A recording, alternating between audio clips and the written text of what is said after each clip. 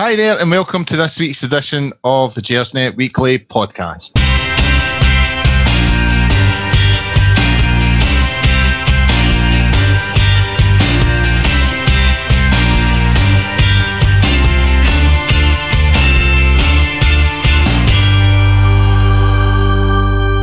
Hello there, and welcome to this week's edition of the Gersnet Weekly Podcast. We're back from a week off. It was international break, all that football that we really cannot be bothered with, Scotland and England and all that nonsense. I don't know about you guys, but this one seemed to go on for quite a while for me. It just seemed to be never ending. But back to the proper stuff this weekend. Good result today at Hamilton, disappointing performance. So we'll have a wee look at that. We'll have a wee preview of the big game on Thursday night against Spartak Moscow. A wee peek at the semi-final against Aberdeen on Sunday, and we'll have a wee catch-up, obviously, because we've been off for a couple of weeks. We'll have a wee catch-up about some of the things that were happening while we were away. Obviously, there was a Paul Gascoigne thing with the Hall of Fame. Aberdeen have proved themselves to be a proper diddy club with the ticket fiasco. And BBC Scotland have been up to their usual tricks as well. So we'll have a wee look at some of those things. Joining me tonight, we've got the two Davids and two of the guys that were here right at the very beginning when we started the podcast. It's David Tomlinson, or as he's known amongst us, Gersnetters, Pete. How you doing, Pete? Yeah, doing fine, thanks. Good. How's it over in Germany? Yeah, it's still there. Obviously, I didn't think it had disappeared, Pete. Unfortunately, the football this afternoon sort of put my mood a wee bit down, but the result was okay, but the performance was 90 minutes of your life you'll never get back, really, wasn't it? You know, it was pretty in that respect. Yeah. The result, I suppose, is the main thing. We got there in the end. Also joining us tonight is, as I said, fellow David, is David Fraser, and a big thanks to David because he stepped in at the last minute to bail us out. How you doing, David? Not too bad, Colin. Good result today. Pretty poor or average performance. But I no problem for stepping in, so looking forward to tonight and catching up. Yeah, I think it's a minor miracle that this podcast is happening with the issues that we've faced tonight. And I had an issue myself. I had a strange incident with my printer, so I've not got my usual prints because my printer's knackered. I had issues with it last week. My sister-in-law, she's kind of looking for a new job now, so she was up and I was helping her with her CV. I tried to print a few copies off and it never printed them off. I thought, right, fine, I'll fix that next week. Came up this week to print off all the stuff for the pod, and it prints off all the stuff for last week. It printed off our CV, about 20 copies of it, but didn't print off the pod stuff that I wanted. So it's just been an absolute disaster all day today. So we've done well to get the pod up and running. Disasters out the way, we'll look at the Hamilton game. Obviously, Rangers won 4-1 today. A really, really poor performance, and I think even Steven Gerrard admitted that after the game. It was not the sort of performance he was looking for. But, you know, given that Celtic had won yesterday, Hearts had won, you know, Livingston, Kilmarnock, you know, we're in that pack there. We needed the 3 points today, and we got that in the end with the 4-1 win. David, I'll come to you first on this one. I think you've maybe already answered it, but what did you make of the overall performance today? I thought it was average, Colin. Like most people, they were only too impressed with it. It wasn't the greatest of watches, but obviously the 3 points is the most important thing. But I think, to be fair to the players, I just think that they seem to have a mental block about playing in plastic. I don't know what it is.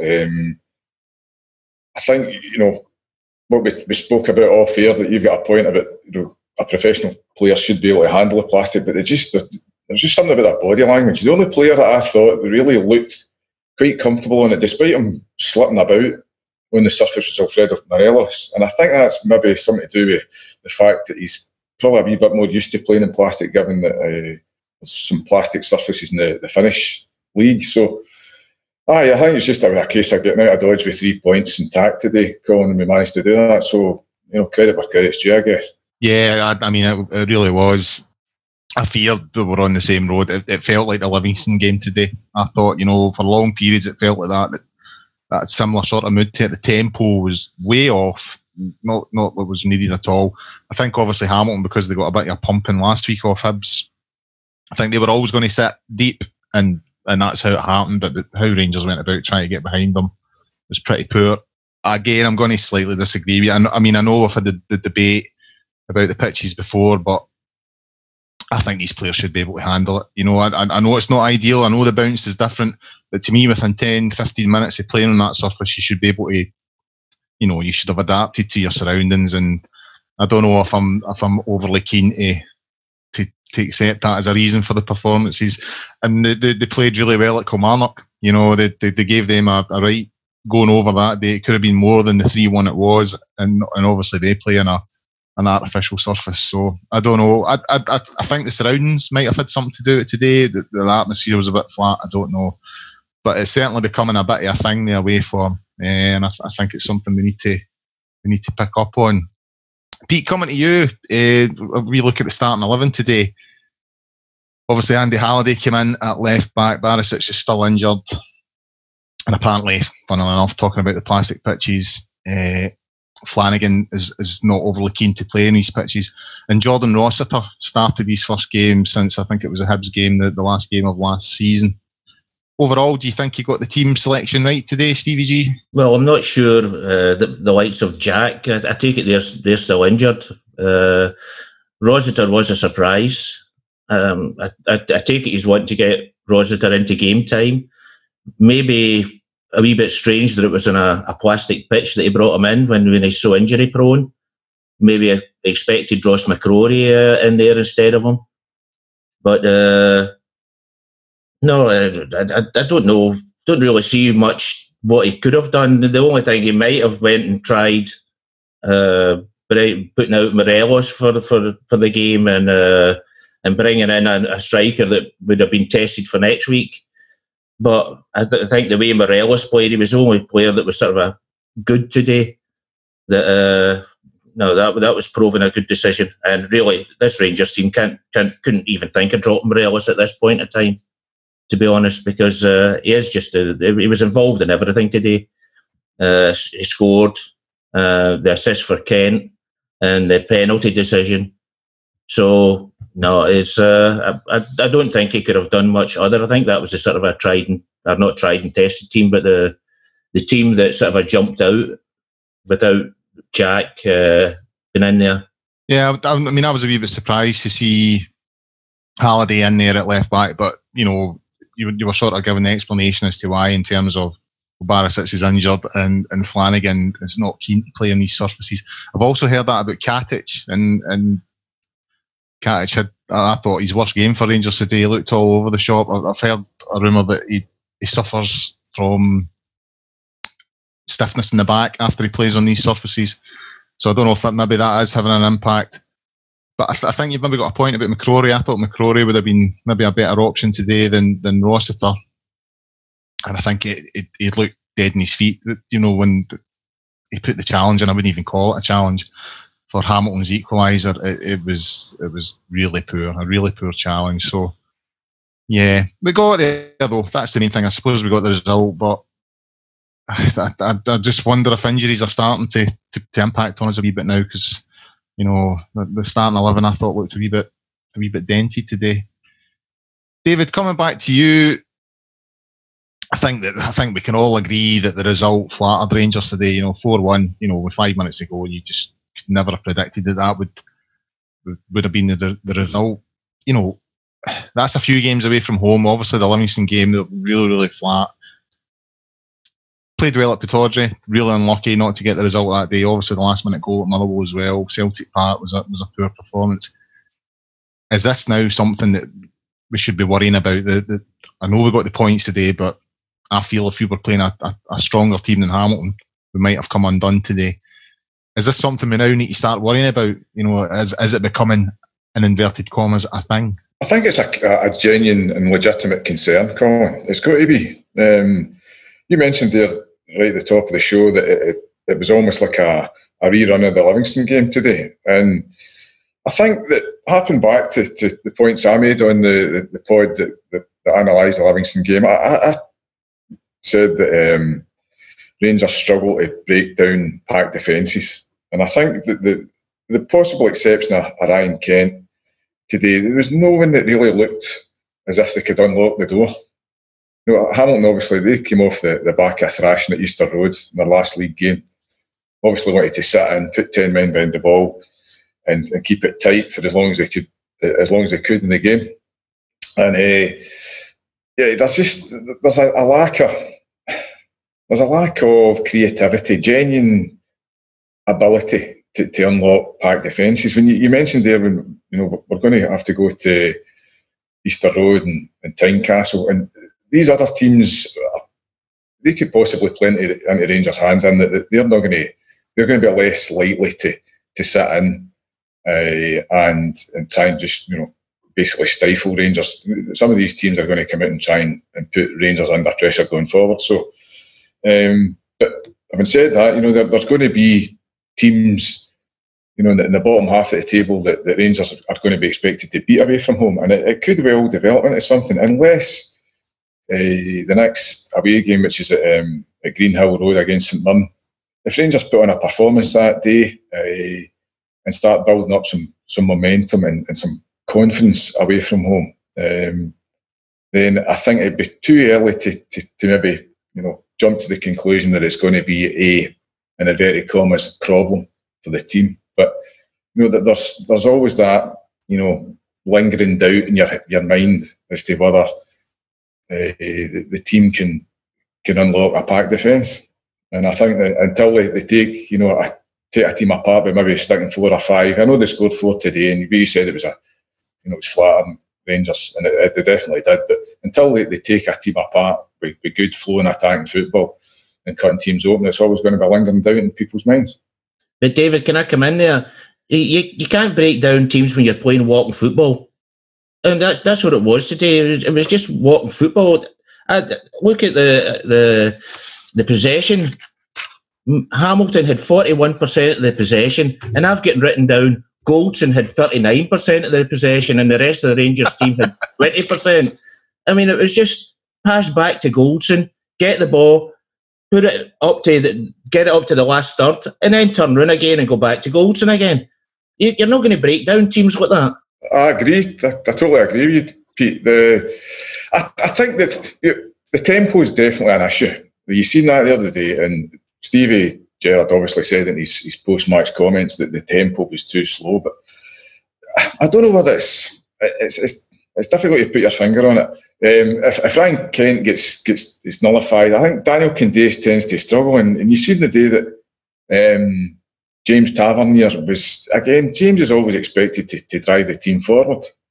And Ovie Ejaria didn't have the greatest of games. Lassana Coulibaly didn't have the greatest of games. Obviously, Jordan Ross, you guys have mentioned it, it's his first game back for a while. And I don't particularly think he's all that well suited to being the holding midfielder in a midfield three. I would prefer him to be the box-to-box guy. But out of the 3 midfielders on the pitch today, I think he was probably the best suited out of the 3 to play the holding midfielder. But I totally agree with you, Pete. You need to be faster, but the same token, you need somebody with a bit of ability about them, a bit of just flair, skill, and the ability to take a man on. Ryan Kent's obviously got it. Daniel Candeias has got it up to a point, but he's pretty one-dimensional when it comes to beating a man. He just tries to outpace players and play 1-2s with typically Tavernier. But I think he's going to need to try and find something else to unlock defences going forward, I think. But it puzzles me because at home it's the total opposite. I think that's where the frustration, certainly from my sort of perspective, is. At home we're blowing teams away. We're getting behind them, in behind teams, no problem at Ibrox. And teams better than Livingston and Hamilton. With all due respect to those teams, I know Livingston are having a good season, so I think that's the problem. I can't put my finger on it, but certainly watching Rangers away from home this season, that all the issues that both of you have mentioned there, the tempo, the lack of pace, they have a lot of possession, but it just goes, it's all in front of the opposing teams, and they don't work them hard enough. It just confuses me that we go from that to something else when we play at Ibrox, and whatever it is, whatever the issue is, I think Gerrard needs to get it fixed soon, because I think we've seen already that there's a tight pack of teams in there, and we need to be in there, as he said today, up until Christmas, and see where we are in terms of the European run. If we're still in, then we need to still be in that pack whenever the European run comes to an end, so we can then make a proper go at it. But if it's going to become a thing, if teams know that we struggle away from home, then that's what they're going to do. They're just going to sit with as many men behind the ball as possible and make it difficult for us. Pete, the sort of main two talking points sort of later in the game with the penalties. Now I've seen some colourful stuff on social media from our separated brethren about, Rangers were struggling, hence 2 penalties. Looked too Stonewaller to me. What did you make of them? Did the ref get them right? Well, the first one, definitely Stonewaller. The guy tried to say that it hit his chest. Well, if that ball hit his chest, then I've been fondling the wife in the wrong place for all these years. But no, he went down. His arm, he led with his arm down way, and the ball hit him roughly about the muscle in the arm. So it didn't go near his shoulder. It was midway down his arm, high to midway down his arm. So a definite penalty. I think for the second one, the first time I looked at it, I thought, that's never a penalty. But then you see he does click his heels, and Morelos' legs get mixed up with he kicks his own back thigh as well. But then the problem with me with that one was it intentional or was it not intentional? Because they were both running sort of at the same speed. And I would say that's the weaker of the two. That you could say, well, maybe it was, maybe it wasn't, maybe it was. But I don't think it was a Stonewaller. But I think I would have been a bit disappointed if the referee gave it if it was a Rangers in the Rangers box. So that's the way I think about that one. I thought they were both. I've got to say, I thought they were both pretty much stick on. I agree the second one didn't look it, but when you seen the replay, it definitely clips his heels. I think whether he means it or not is kind of irrelevant. If he's brought him down, he's brought him down. So no, I thought the ref got those two right, to be fair. David, obviously next week against Hearts, no Alfredo Morelos. He's suspended and Kyle Lafferty's cup tied. Morelos today involved in all 4 goals, set up Kent for the first, involved in both penalties, and obviously scored the 4th. How important a player is he becoming for Rangers? He's vital, Colin. He's vital. His goals, he's vital. When he's on song, you seen today there, the criticism the constructive criticism I levelled against him after the Livingston game. You saw there today that he wasn't quite getting the chances, but he wasn't petulant. He did get involved with a wee altercation with Darian McKinnon, where I think Darian McKinnon was trying to get him to react, to possibly get him into trouble with the ref. But I thought his all-round performance today was really good. As Pete's mentioned, he played a lovely ball through to Ryan Kent for the opening goal, and his general play was pretty good. He tried, and his persistence was rewarded with his goal there at the end, which was a cracking finish. A finish of a player confident, top corner, effortless, left foot shot. It was excellent. So I mean, he's vital. He's going to be a big miss for the Aberdeen League Cup semi. I just hope that he can do the business against Spartak on Thursday. Yeah, I mean, I agree. I think we'll miss him next week, and I think you've spoken there about the sort of criticism that he's received. I think he has deserved some of the criticism that's came his way, but when he's on the sort of form that he was on today, you can't deny that the guy's a great player for Rangers and an important player for Rangers, So yeah, and next week we'll talk about that later in the programme, but it'll be interesting to see where we go next week because we don't really have a recognised striker. Pete, having a wee look at the fixtures today, we've got one away game in November against St Mirren. However, December, we've got Tynecastle and Easter Road to visit. Surely, if we want to get points on the road against these teams, we need to improve the sort of level of performance we're currently showing away from home. Well, I think the one thing we've got, when we're struggling, It's against teams that sit back, and I don't think Hibs and Hearts will, at home at Easter Road or at Tynecastle, will go and sit back. So I think we've got that in our favour. St Mirren, again, you would expect us to win at St Mirren, but it depends on the Rangers team that turns up that day, and it's the same against Celtic. I mean, I'll put money on us to beat Celtic, but not if we go and no turn up the way we did at Parkhead. That's it depends. Completely depends on the Rangers team that turns up. If we want to win the league, we're going to have to beat these teams away from home and at home, obviously, of course. But there's when we go to Easter Road and go to Tynecastle, there'll be no hiding place. These players have got to go up and got to stand up and fight every inch of the grass, and that's we've got to come away with points. I mean, we still get 5 points to catch up with Hearts, so that'll be 3 of them, hopefully. Every inch of the grass. I love that, Pete. I love that. Right, moving on now, and we'll take a wee look at, it's a big week for Rangers this week. On Thursday night, we welcome Spartak Moscow to Ibrox, and then on Sunday, we're over to Hampden Park to meet Aberdeen in the semi-final of the League Cup. So another big week, and they've been coming thick and fast recently. You know, a real feeling that the club's moving forward. A lot of big games coming our way, which is a good feeling because, you know, it's a long time since we've felt like this. Really enjoyed the Rapid Vienna game. I must admit, I was there. The atmosphere that night was great. My boy's first European game, he was hyper. You know, I think it was a Sunday he came back down. Just so high about the whole night. So really looking forward to the Spartak game. Pete, I'll come to you first on this one. Again, another big European night. It's great to have them back. I think we can all agree about that. How do you fancy our chances against Spartak Moscow? Again, I think we can beat everybody at Ibrox. Well, but we're not going into the Barcelonas and things like that. But in the league we're in, I think we can beat everyone at Ibrox. Spartak, their away record this season, they've won 2 and drawn 3.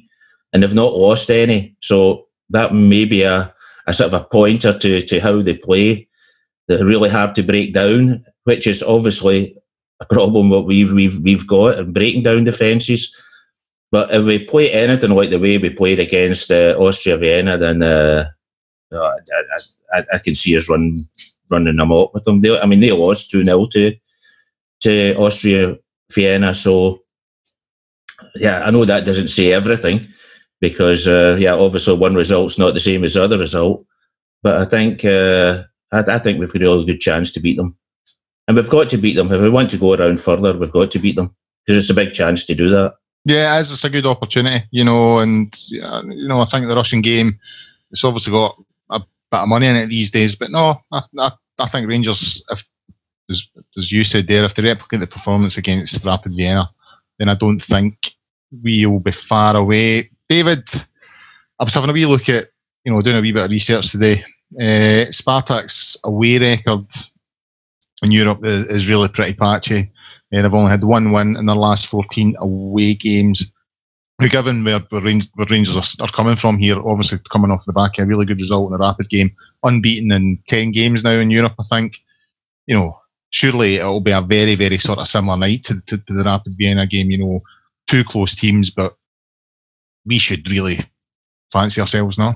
I would hope so. I wouldn't get too carried away. I think we want to approach the game in a similar manner as to how we approached the Rapid game. Obviously, we came off the back at poor result against Livingston, and the players, had to put in a performance to make up for that, and they did that, thankfully. Just noticed today, Spartak get beat at home by Arsenal 2. They beat 3-2, which leaves them sitting 7th in the Russian Premier League. So they have not got their problems to seek just now. So, the form book would suggest, especially in light of the record away from home in Europe, would suggest that Spartak are there for the taking. But they've got good players. Andy Kanchelskis during the week came out and he predicts that it'll be a hard game for Rangers. I don't know whether we've got a few Brazilian players, the Spartak side. So I just hope that Stevie gets the players fired up. The players themselves want to deliver a performance, and it's, as you rightly said, I mean, the carrot is there for them to collect another 3 points, keep themselves top of the group, and give ourselves a really excellent opportunity to progress out this group and secure European football after Christmas for the first time in a long time. Yeah, I would agree. You know, I really would. It really is a big opportunity for Rangers on Thursday night, in my opinion. And I'm just, after because it's been so long since, you know, I've had a night like that, you know, the Rapid Vienna game. You know, there might have been a time when Rapid Vienna wouldn't have been as big a night as it was, you know, but given where we've been over the last few years, you know, I was looking forward to that game all week. You know, I mean, I couldn't get to Ibrox quick enough, and it lived up to it. You know, the atmosphere was superb, and if we get that again, if the crowd are up to it and they can lift the players, then I think we've got a really, really good chance of getting the 3 points. Pete, if we do get the 3 points, that'll, as David said there, we'll remain top of the group, and that'll be the halfway stage, and we'll go on 7 points. Surely 7 points. Surely one more win out of the last 3 games would be enough to even maybe secure second place. Surely you would be qualifying with 10 points. Certainly be qualifying with 10 points. Obviously, things depend on how other results go. I don't see Spartak beating Villarreal in Spain. I believe they're playing. So I think if we beat Spartak, that's them out of the race. Then it depends what Rapid do against Villarreal. I think if Villarreal win and Rangers win, then really we can only throw it away. Put it that way. We can't throw it. We can only throw it away ourselves. Well, we've done it before. You know, I've seen us win. I'm sure on 2 occasions in the Champions League, we've won our first 2 games and still ended up not qualifying. But I think you're right. It would be us throwing it away. You know, if we get 7 points after Thursday, if we're on 7 points, I think we're in a really, really strong position. I think the year we beat Lyon at home, away 3-0 with the Wallace goal, I think we missed out on that one, didn't we? Right at the end up. The two I remember, we beat Monaco. I'm sure we won our first 2 games that year. I can't remember who we played in the first. I think it was at Sturm Graz. We beat Sturm Graz in the first game, and we beat Monaco 1-0 away from home. That put us on 6 points. And then the year that you're talking about, Pete, yeah, when we beat Lyon, that was the second game, and we were on 6 points after that, because I'm sure we'd beaten the German team at Ibrox. I can't quite mind who it was now, but we've been here before, you know, winning games early doors and then not getting over the line. But I just feel 7 points after 3 games, and as you say, other teams are cutting each other's throats. I think that would put us in a strong position. It would be a bit of a cave-in if we didn't get through after that, I think. David, moving on to Sunday, a big semi-final against Aberdeen. Obviously, we've said earlier, there's no Morelos or Lafferty. Is this something we should be worried about? I'm concerned, Colin. Today, again, I hate harping back to it, but creating chances is going to be an issue. Where the goals are going to come from, you're asking midfielders to step up to the plate, and possibly, you know, your Ryan Kents and maybe your Eris Grezdas. I don't know. It's difficult to see. Big Sadiq. I honestly can't see Umar Sadiq playing, Colin. I know he was on the bench today, but that was probably a necessity, just in case of injuries and whatnot. But yeah, you never know. I mean, I think Stevie said in his press match conference there a couple of days back that I think it was either Chris Jack or Luke Shanley put the question to him that has Umar been improving, and Stevie said that he had been improving in training, so he may well prove me wrong. But yeah, it could well be an issue, but hopefully I'm going to remain upbeat and positive. I think we'll turn up at Hampden, especially if we get a result on Thursday against Spartak, and I think we'll progress to the final. I think it'll be a tight game, as it normally is against Aberdeen. I just hope that there's no underhand tactics employed by Derek McInnes and his team, and we can rise to the occasion and fire ourselves into the final. Pete, who do you think Stevie G will start as his main striker? Well, he's got 3 choices recently. three choices, hasn't he? Sadiq, for me, he can also start with Middleton or Grezda. That's the three people who I would say will come into contention. Who he'll do it, I don't see it being Sadiq, because I don't see Sadiq ever getting a game for Rangers. I think he'll be put back to, who is it he plays for in Italy? Yeah, I think he'll get Roma. He'll get put back to Roma in January. At the beginning of the season, when Rangers actually sent him out or signed him, I know the players from the NAC, they're the supporters from NAC, they were sort of saying, well, he was great for about 5 games and then he disappeared. So they weren't that really worried about him going. Who will he play? I would like to see Middleton, because I think Middleton's proved he can score goals. And I haven't really seen enough of Grezda. I question his fitness, because seemingly against Albania, although he played 90 minutes, he looked like he was 2 months off of full fitness. So I would go for Middleton myself, but I don't know what the boss will do, obviously. You don't think there's a chance he might go with Ryan Kent? No, I don't see him taking Ryan Kent away from the midfield, and Ryan Kent's running is far too important for Rangers, and I don't think Ryan Kent would be such a great player with a player in his back all the time, the likes of what Morelos does. I don't see Ryan Kent ever being that kind of player, and I think if you're going to go for Kent, and obviously the same as goes for Middleton, you're going to then be looking for through balls that they can run onto with speed. The Rangers will need to put on a different kind of game, really, because there's no way Kent or Middleton are going to take the ball with players in their back. It's going to be a completely different game. So I don't see him taking Kent away from the midfield or the wing midfield, to be honest.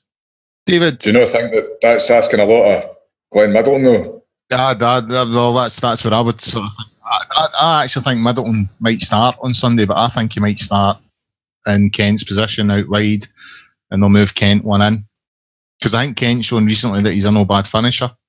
Aye, I would agree with that. It's a heck of a lot to ask a young lad to, especially it's not like a lot of game time this season, to take the responsibility of playing through the middle against Aberdeen in a cup semi. But then again, it wouldn't be the first time a young guy had been pitched into a big game at Hampden and came up and done the business. So I was going to say that. What about big Derek Johnson? Derek Johnson, he was coming. You remember him? Well, that's it.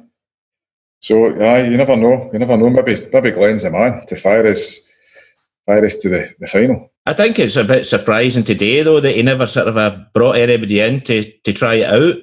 But I suppose it was because the only really action was in the last 10 minutes. So, but when we were at 1-1 with 80 minutes to go, it's not the right time to try different things, obviously. Well, I mean, that's another issue about CVG. I noticed a few people commenting today, people saying that he's maybe a wee bit slow to make changes at times when things aren't working. And it's maybe something that I would agree with. I think he could have shaked it up a wee bit the day before he did. But I suppose at the end of the day we got the result, and that was the main thing. David, obviously last year we reached the 2 semi-finals. We got the semi-final against Motherwell, and that was a disaster, and the semi-final Scottish Cup against Celtic, and that was an even bigger disaster. That was a shambles. After those defeats, how important is it that Rangers take that next step and make a major final? It's obviously a paramount importance, Colin. We want to resume what the support perceives to be a rightful place in the Scottish game. We've got to be making finals on a regular basis, and this is the first opportunity to do so. Also, obviously, represents the first opportunity for silverware in the season, and that would be a massive step. Obviously, without putting the cart before the horse, where Rangers to go on and lift the League Cup, that would represent a massive step in the further normalisation of the club after our European exploits this season. So, yes, it's vitally important, and it's Rangers in a final from a public exposure, certainly in a British sense, even in a European sense, it's vital, and the fans need something to go along and get behind. And I think you mentioned a point at the last pod that we were on about youngsters not get the chance to go to big games and see trophies getting lifted. So it's vital for that perspective as well. So yeah, we've got to turn up and do the business, and we've got to be Rangers, for want of a better expression, and just get it done, get to the final, and hopefully put on 2 performances that can see us lift the League Cup to extend our record in that competition. And we're playing a Diddy team that can't even sell 10,000 tickets. Well, there is that. But I think I've got to agree with David. I think out of all the seasons since we've been on the journey, coming back up the road from the sort of lower tiers, there has been more this season that has made it feel like we're getting back to where we should be. Obviously David spoke about the European run, even off the park, stuff like this, the kits. This issue with Sports Direct. I know it's rumbling on a wee bit, but the fact that I was walking down Argyle Street a couple of weeks ago there, walked past JD Sports, and there was a Rangers kit in the shop window, and I have not seen that for a long time. You know what I mean? Or certainly not a kit that people were prepared to buy. So just all these little things are just sort of adding to the feeling that things are getting back to normal. And the next obvious step is to win a trophy. So yeah, I totally agree with everything that David says there. Win next week, get to the final, and give ourselves a real opportunity to put something back in that cabinet again, because it's long overdue. One thing I've seen from the week, because there was a court case on during the week, and the Rangers lawyer seemed to do very good, but Sport Direct tried to get the judge to vote to rule. That's the word I'm looking for. Thank you, Colin. No problem. Anytime, Pete. All the kit was sent to JD Sports, our Sports Direct shops, and obviously the Rangers store is allowed to sell them, so his old contract was, and the judge voted against it, so Rangers are allowed to put them out to other options now. Yeah, and that's what I mean. There is a sense of it's in some issues like the kit, it's taken longer, but I think this season more than any other, and I think the European run's been a big part of that. There's a feeling that we are a proper big club again, and that all these things that have been holding us back, slowly but surely, one by one, they're getting brushed to the side, and there's a sense of normality around the place again. So it's all good. Right, moving on again, and we're just going to have a wee quick roundup of all the stuff that sort of happened when we were off on our holidays. We were off last week because of the international break, so there was no pod, and it was actually quite a busy week, and off the park especially, there was lots of stuff going on. So I thought we'd run that past the guys and get the sort of views on a few of those things. First things first, guys, quick questions to the two of yous. Obviously, there was a Paul Gascoigne Hall of Fame shambles, for want of a better phrase. He was nominated, then they took it off him because of various incidents in his private life back in the day. Pete, I'll come to you first. What's your views on this? It was absolutely shocking. The SFA knew Paul Gascoigne's history long before. I mean, it's well documented. You can see it anywhere. And it's obviously that the SFA, they just seem to react to a couple of guys say, well, we're not going to the dinner. No, bloody hell, who the hell cares when you come to dinner? No. But it's absolutely shocking the way a guy that's suffering from mental health issues, they know all the problems he's got, to give him the hope, I've got a nice day out, I'm getting taken into the Scottish Hall of Fame, and then to turn around at the last minute and say, oh, no, sorry, we're not getting it because of all the troubles you've got. And not even the fact that they just came out and said, listen, you've got too much of a history, we're not giving you it. No, it's because your health isn't up to it at this moment. Did they have a line from the doctor that said that Paul Gascoigne's not fit enough to get it just now? It's absolutely shocking, terrible. And the SFA, they're just hopeless, absolutely hopeless. So they are. David, it did feel a bit shambolic to me, and it felt quite spiteful. I thought, it came over. I just thought the whole thing came over really poor, and the people behind it should really be hanging their heads in shame. And surely the powers that be that, when they were going through the process of deciding who they were going to nominate, they had all that information about Gascoigne. I mean, there's nothing new came out with Paul Gascoigne. They knew all this, and the issues he had, the domestic abuse and all the rest of it. They knew all that. So surely they should have considered that before making their initial announcement. Definitely. I must confess that Neil Cameron's article in the Herald, which I thought was shocking. Of course it was. It was nothing short of a hatchet job on him. It was character assassination. And Pete's made mention that it's a public nomination process, apparently. And it's not the SFA Hall of Fame, which is obviously to do with representing Scotland. But for some reason, the SFA it looks as if they've got the power of veto over this. So, to cite his mental health issues was, and especially in 2 days after, or a day after World Mental Health Day, it was bad taste. But again, it's pretty standard practice for this part of the world. Everyone seemed to be skirting around about the real issue at hand, which was this is a Rangers player, and he's English. He's English, of course. That's very important in this instance, I think. And yeah, his private life from 20 odd years ago was dragged up. I know he's had some transgressions recently.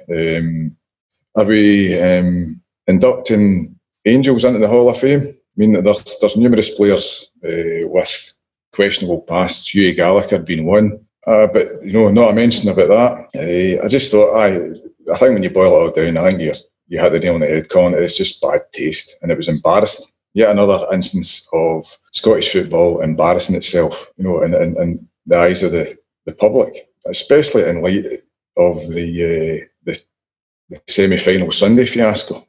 You're just shaking your head in disbelief, and it was shocking.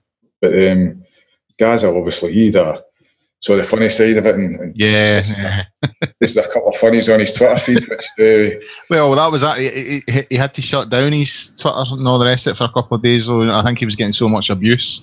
Was he? I think all his sort of channel shut down for a couple of days. I think I think there was just so much happening. But yeah, you're right. He came back and sort of gave them the virtual two fingers, But I agree with pretty much everything you say there, David. It just felt like quite a vindictive and spiteful act. And you've made a good point that there are people already in there with questionable sort of background. So Pete, does the decision not to put Gascoigne in this Hall of Fame, does that now set a precedent that we've got to proactively review people's characters before they get inducted? And do we now have to go back and review people that are already in there and say, well, actually, you don't match the criteria, so we're going to take you out now? Because it seems to me that Paul Gascoigne was getting held to a criteria that no one else was. No, I think that's definitely true. But I think the biggest thing for me is there just seems to be a move to stop anything Rangers at the moment.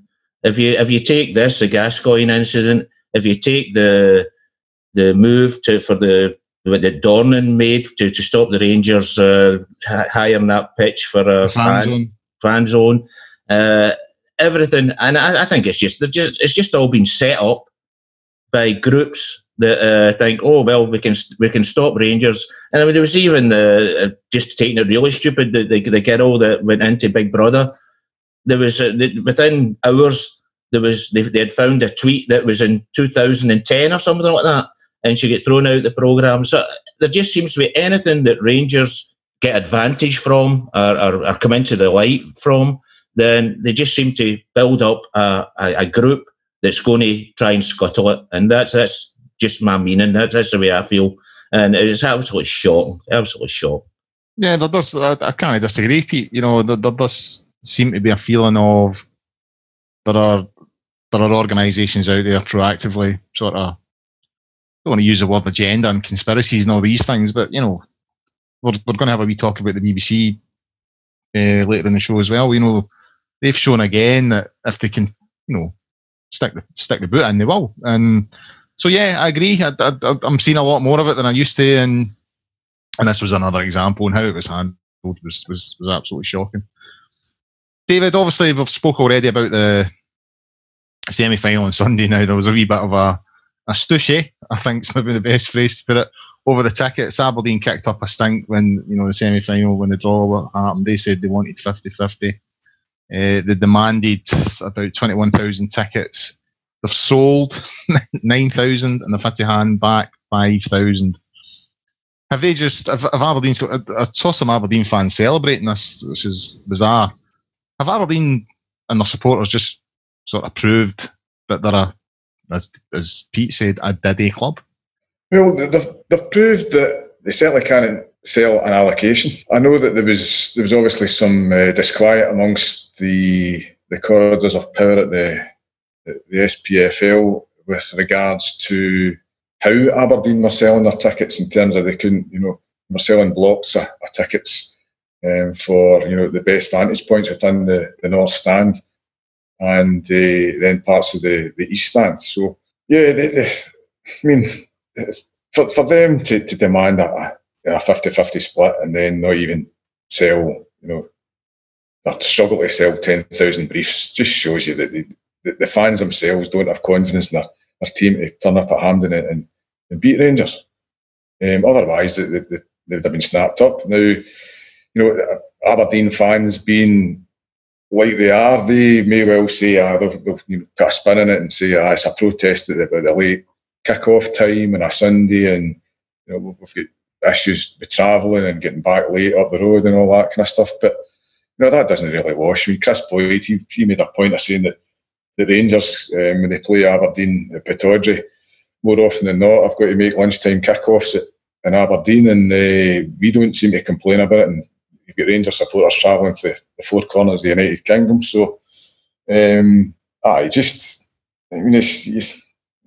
you boil it down, Aberdeen can sell 10,000 briefs for a cup semi? It says it all, doesn't it? It does, really, aye.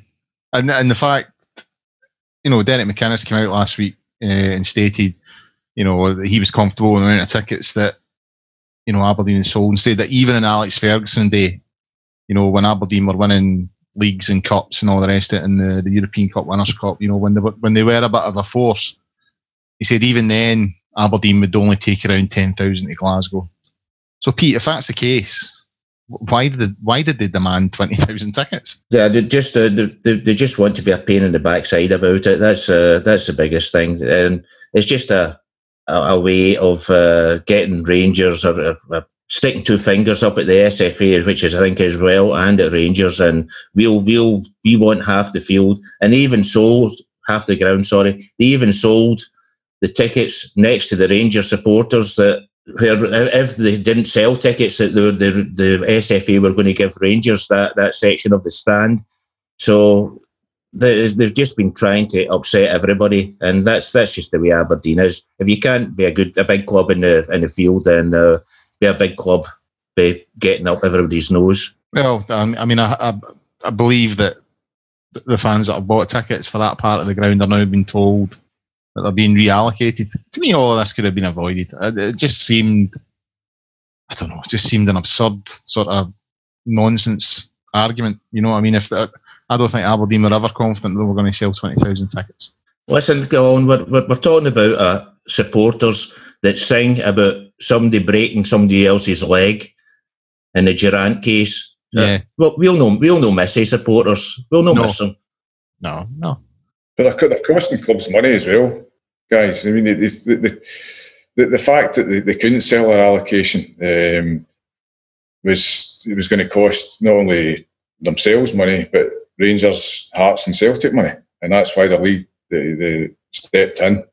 And I've recited the tickets that they've already sold, so that they can, for segregation purposes, sell additional tickets to Rangers. But you look at that, even when you boil it all down, there's Rangers fans are going to subsidise other clubs yet again, and it's the whole thing. Just it's yet another instance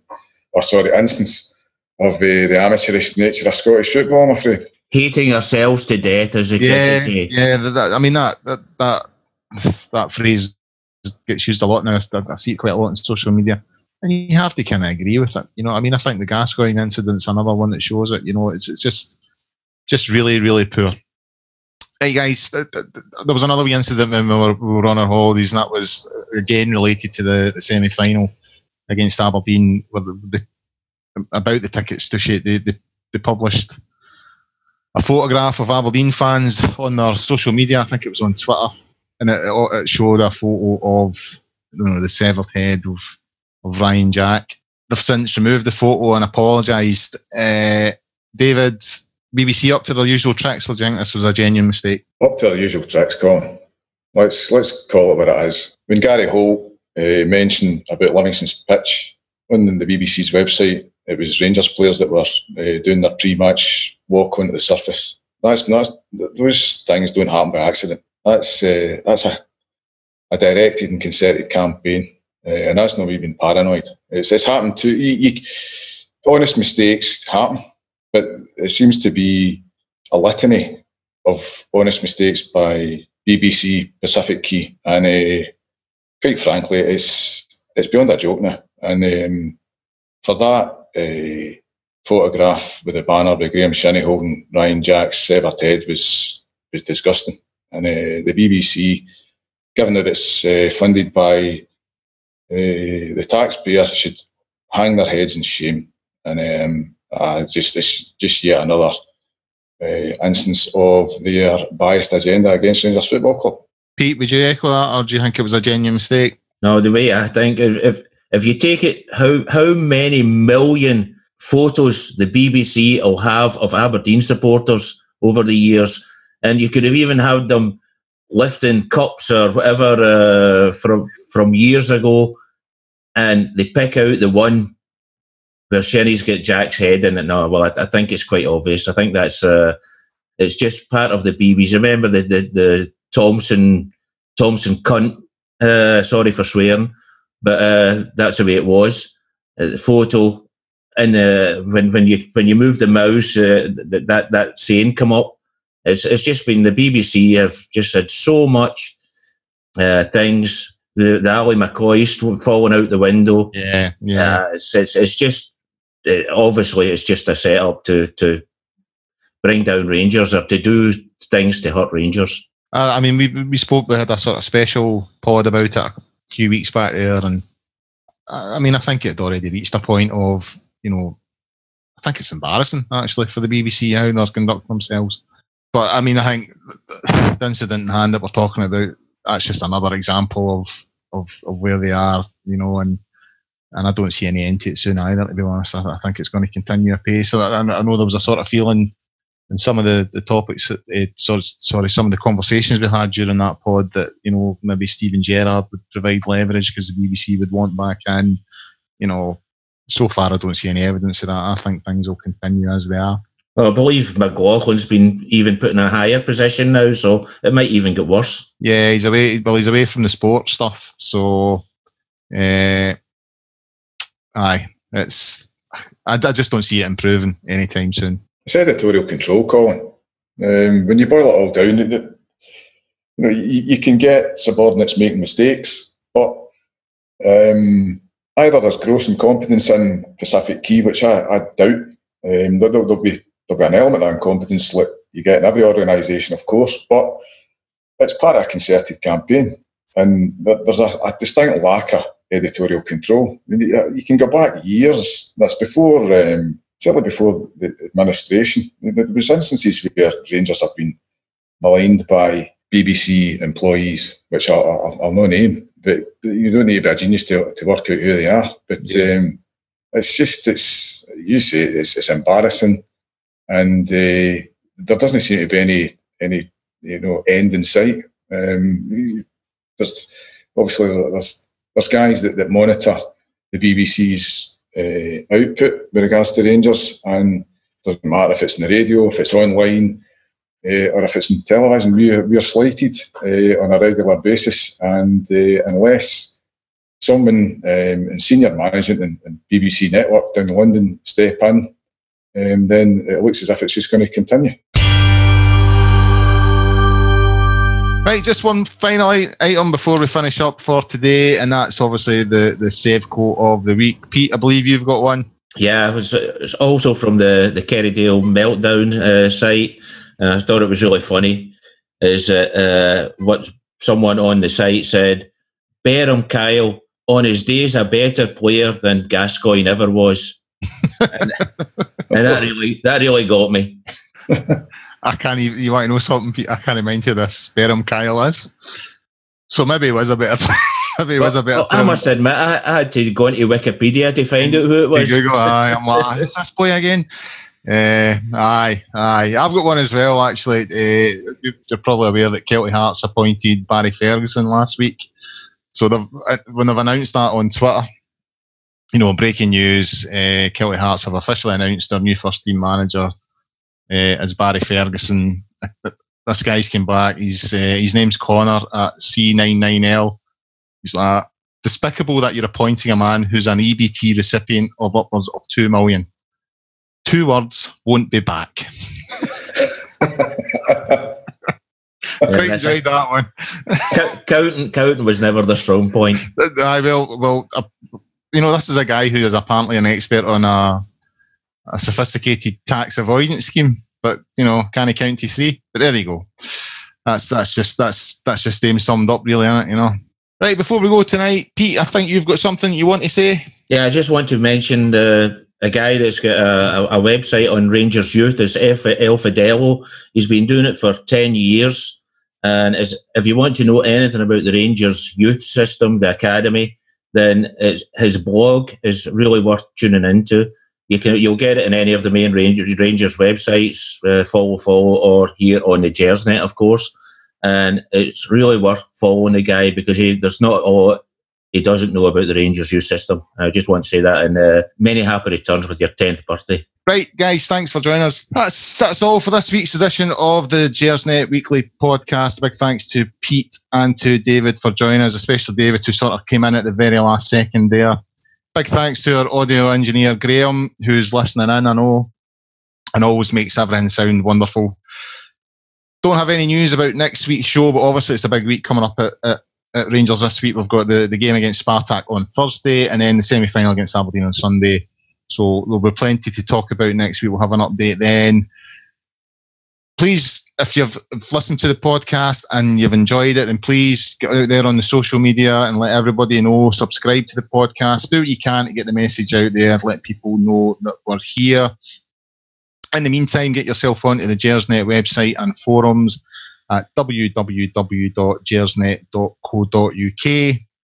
Lots of stuff on there, previews, match reviews, opinion columns, and the forums. Well, it's just a load of Rangers supporters talking to one another, so what more do you want, people? So that's it for this week. Until the next time, I'll see you again.